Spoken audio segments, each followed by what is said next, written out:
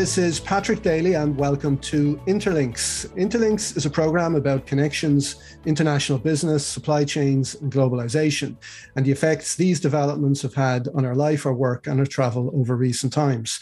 Today, we will be talking to Andrew Wilson, Director Business Development EMEA at Tosca. Tosca is a company that specializes in the supply and rental of reusable packaging for the food industry. The company has a vision for the future where one day all one-way packaging is converted to reusables and to contribute to the elimination of food and packaging waste to help to create a more sustainable world. So delighted to have you with us here today, Andrew. You're very welcome indeed. Good. Thank you very much, Patrick. It was wonderful to meet you in Dublin last week at the Supply Chain Conference. And I'm delighted to share my passion about the supply chain logistics and pooling with you. Excellent. So maybe to kick off, could you give us an brief overview about your background and career to date and how you came to have this role at Tosca? Yes, I've been nearly 40 years in business. I started off in flexible packaging for the healthcare industry, based out of Bristol. Then I moved across to the States to work for ITT Rayonier in pulp and paper.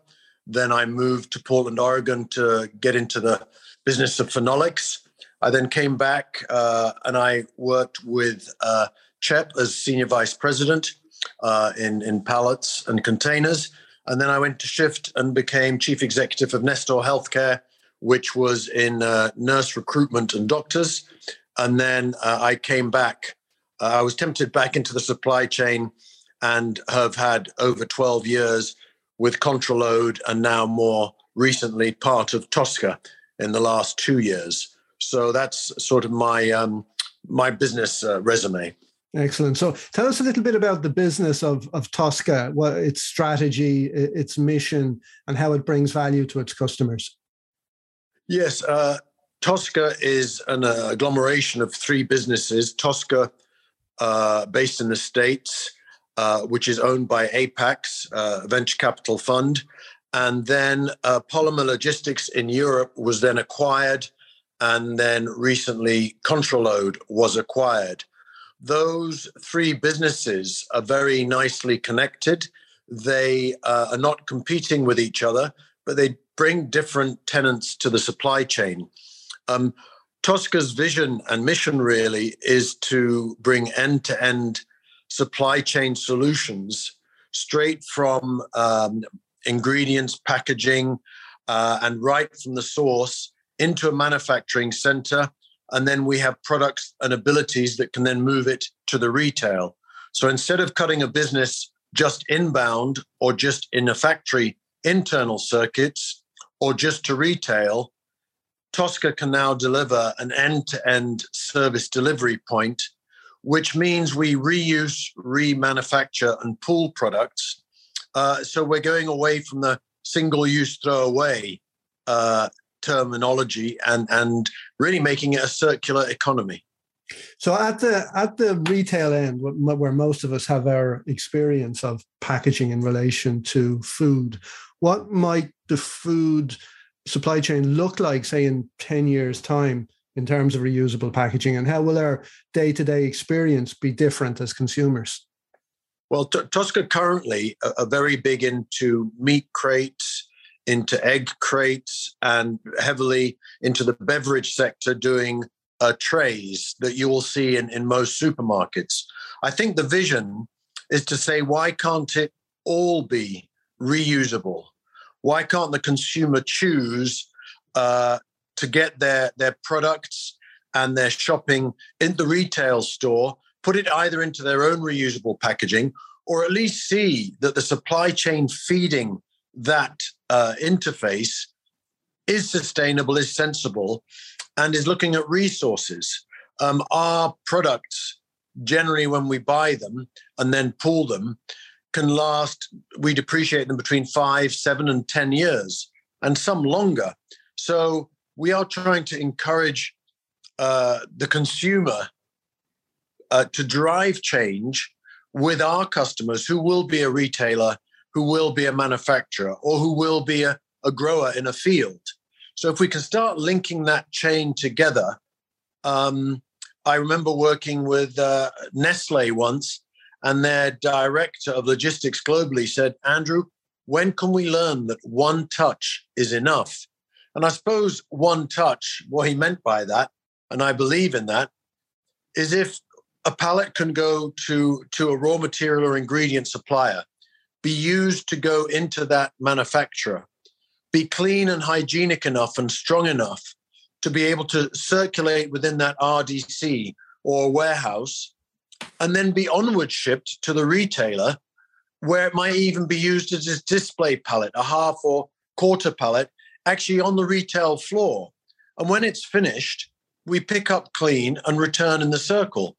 It's about having less miles, less empty miles, using backhaul, and finding what is useful. One of the things that we have done in the IBC, intermediate bulk containers, which we do liquids and dry bulk, is you might see a wooden pallet with a corrugated box and a top to it, or you might see tomato paste on a wooden pallet, which has then got 4 metal drums.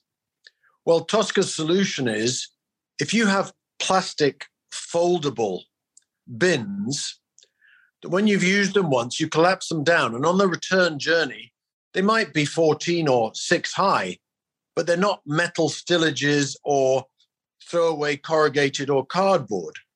So you evade splinters or more space, in fact. And I think the intelligence of Tosca and all of us in the supply chain needs to look towards what can be saving can you be sustainable yet save on cost, and look at the total cost of operation. So it may be the throwaway wooden pallet, or sweeping the splinters off the floor, or the damage rate with a nail, or the safety where someone hurts their back by not having a light enough material, by throwing away the corrugated underneath your product to keep it dry. The good thing about plastic and reusables is it's not hygroscopic. So our plastic pallets don't absorb moisture and then release moisture to your product and packaging. And we have over 300 molds that we can use in our business, and we have in excess of 500 million assets.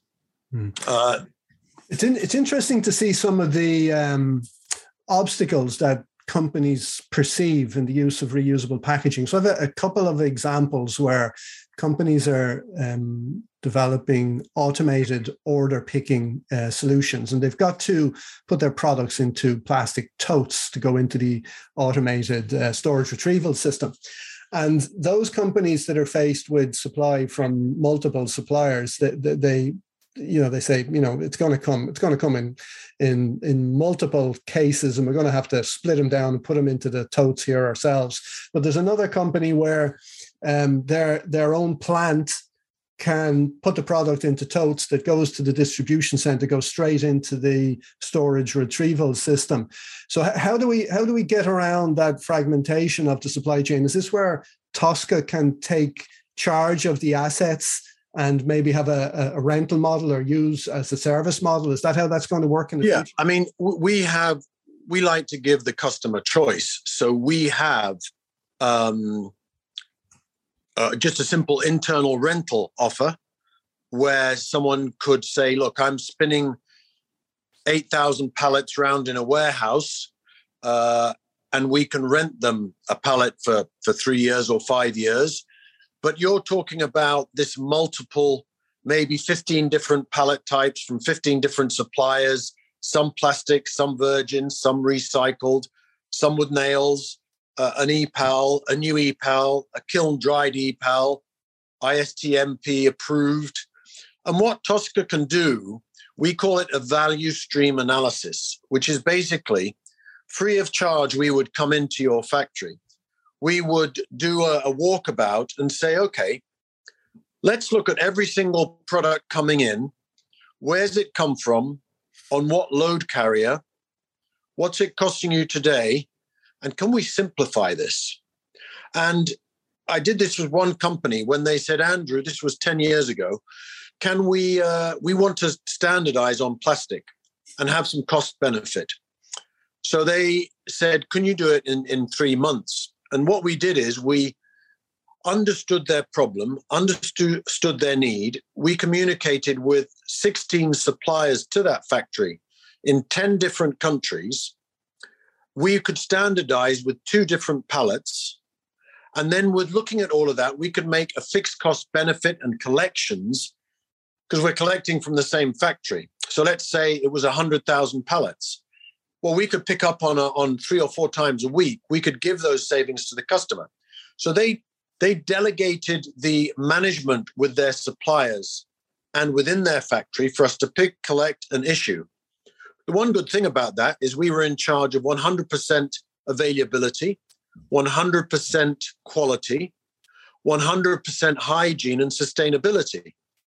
And we've had many examples where, with costs going up of wood today, availability problems, microbiological infection risks, we have food-grade plastics that we can look at and put into the supply chain. I mean, I did mention we had 500 million units, but those units, some of them are going 8 times, some 12 times a year. So if you could buy 4,000 pallets and actually do 20,000 trips with them, you don't need 20,000 pallets. We can do it with 4,000 if you spun it 6 or 7 times a year. I noted in your profile, you stress the importance of effective communication. And I guess that this effectiveness is even more important when you have international responsibilities as you do.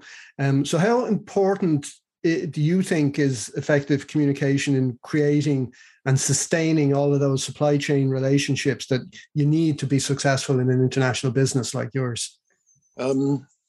Communication is the key to any business and any relationship. And I think the key here is if you talk to Tosca or you talk to me, I would be as passionate to get your business as I would to solve a problem. And we tend to put all the energy into the front end of a relationship to win a business. But true sales, true service is where you look after the customer. Our customer service team was changed, the name in Europe, to customer success. So what's that mean? Every day they wake up and they say, what's my job? It's to give customer success. In my case, it's to be available 24/7 and never to let a call, a text, an email go unanswered. And to really realize that, I'm only one person in a team of 1,550 across the States and Europe. And when I talk and communicate, I don't feel it's me talking. I feel I represent every one of those 1,550 team members. Why? Because you're not getting me. You're getting the 1,550 people that I can coordinate, collaborate with. And it's only through teamwork and communication that we give customer satisfaction. So I would also say that even if you speak a language or English, it's not enough to speak the language. It's how you communicate, the manner in which you do that, and to resolve conflicts. Everyone is under pressure with COVID, with Brexit, with cost challenges. But if you are honest and transparent and communicate regularly in the same format, I think you get respect and you get trust. And let's face it, supply chain is about trust. Is it going to be delivered? Can I trust you? Will you cover my back? And I think Tosca does all those things. 93.9 Dublin South FM. What kind of recruitment, development, incentivization is needed to create that kind of virtuous circle where you've got good communication, strong relationships, customer success, and then repeat or expanded business opportunities? I think all leadership comes from the top.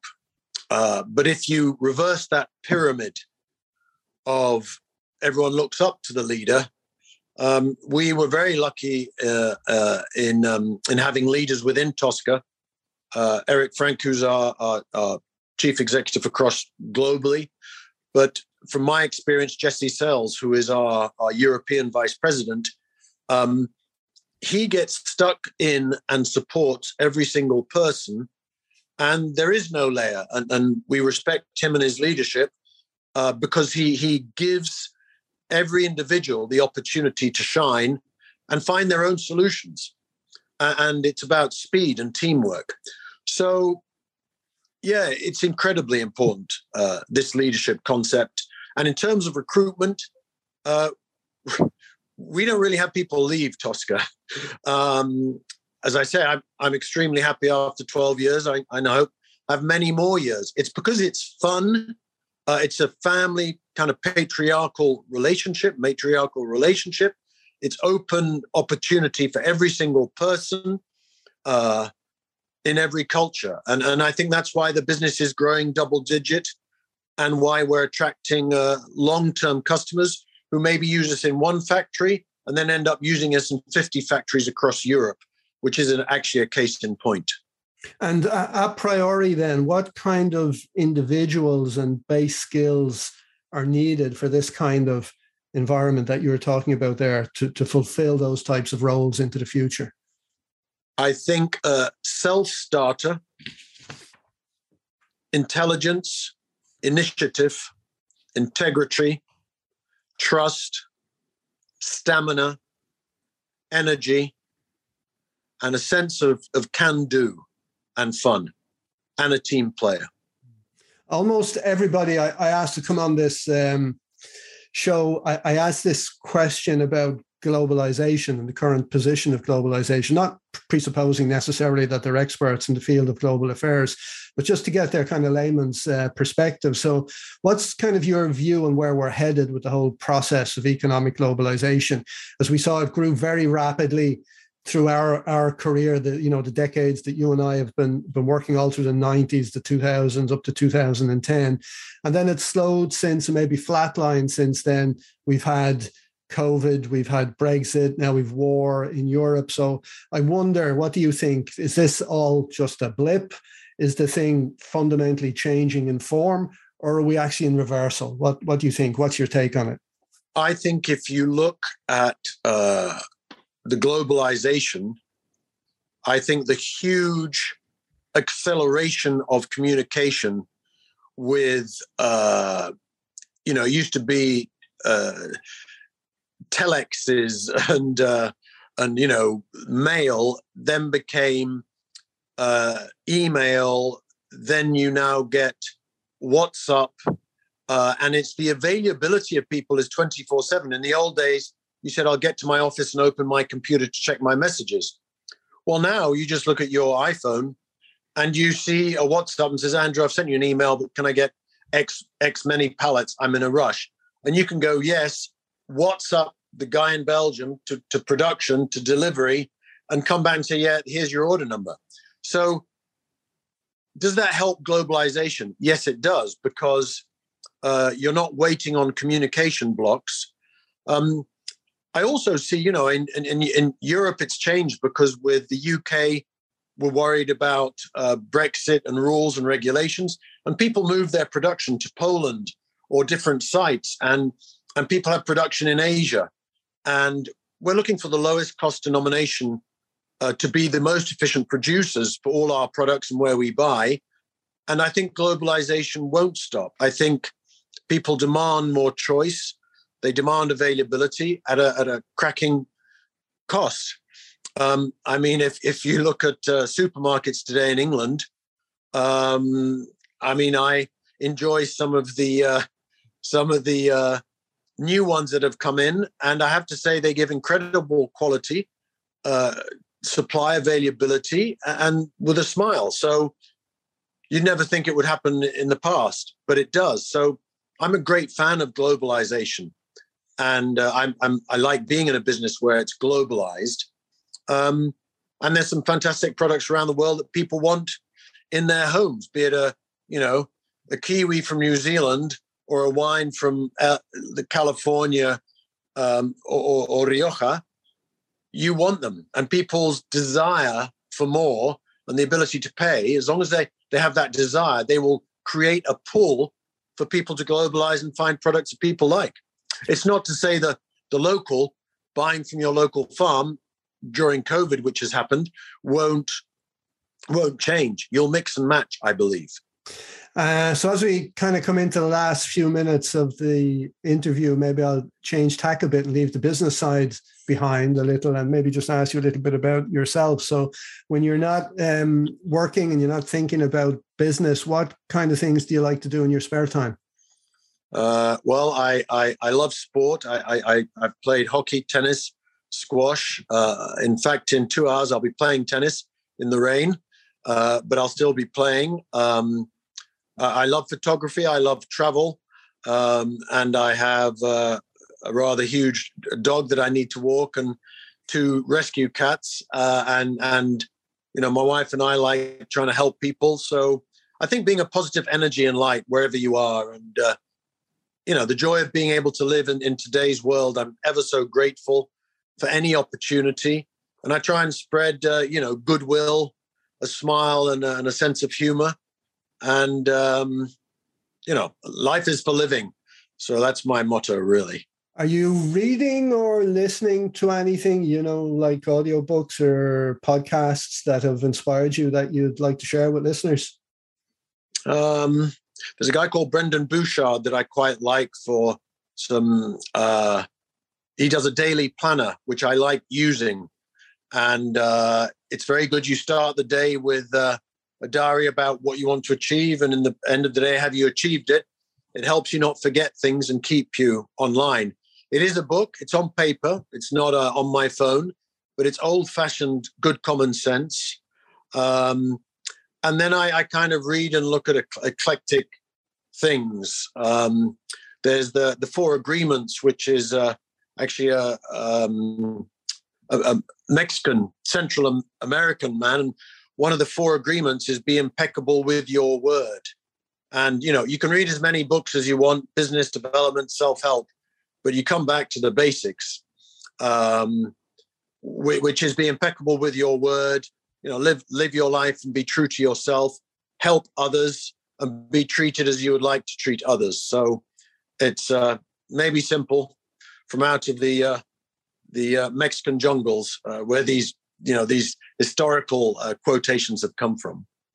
So where can people find out more about Tosca and the products and services that you have available? We're on the internet. I think it's tosca.com. They can look. I'm on LinkedIn, Andrew R.G. Wilson. So delighted to point people in the right direction. My hobby is probably more of a catalyst. I don't do everything, but I know someone who can, and I know where to get it. So excellent. You're a connector. I'm a connector, like you, Patrick. I think we're cut from the same tree, which is I really enjoy my time talking to you and your energy, and we have several other things in common, which is nice. Thank you very much. So it's a pleasure to talk to you today, Andrew, and wish you the very best for the future, both personally and professionally. Good. Thank you ever so much, Patrick. And as I say, I'm available, and Tosca just a loving trying to bring sustainability to the business and, end-to-end supply chain solutions. So thank you very much for this opportunity, and you have a wonderful day. Excellent. Thanks also to our listeners for tuning in. Any comments or questions, just drop me a line on pdaly@albalogistics.com. That's pdaly, PDALY @albalogistics.com. Keep well and stay safe until next time.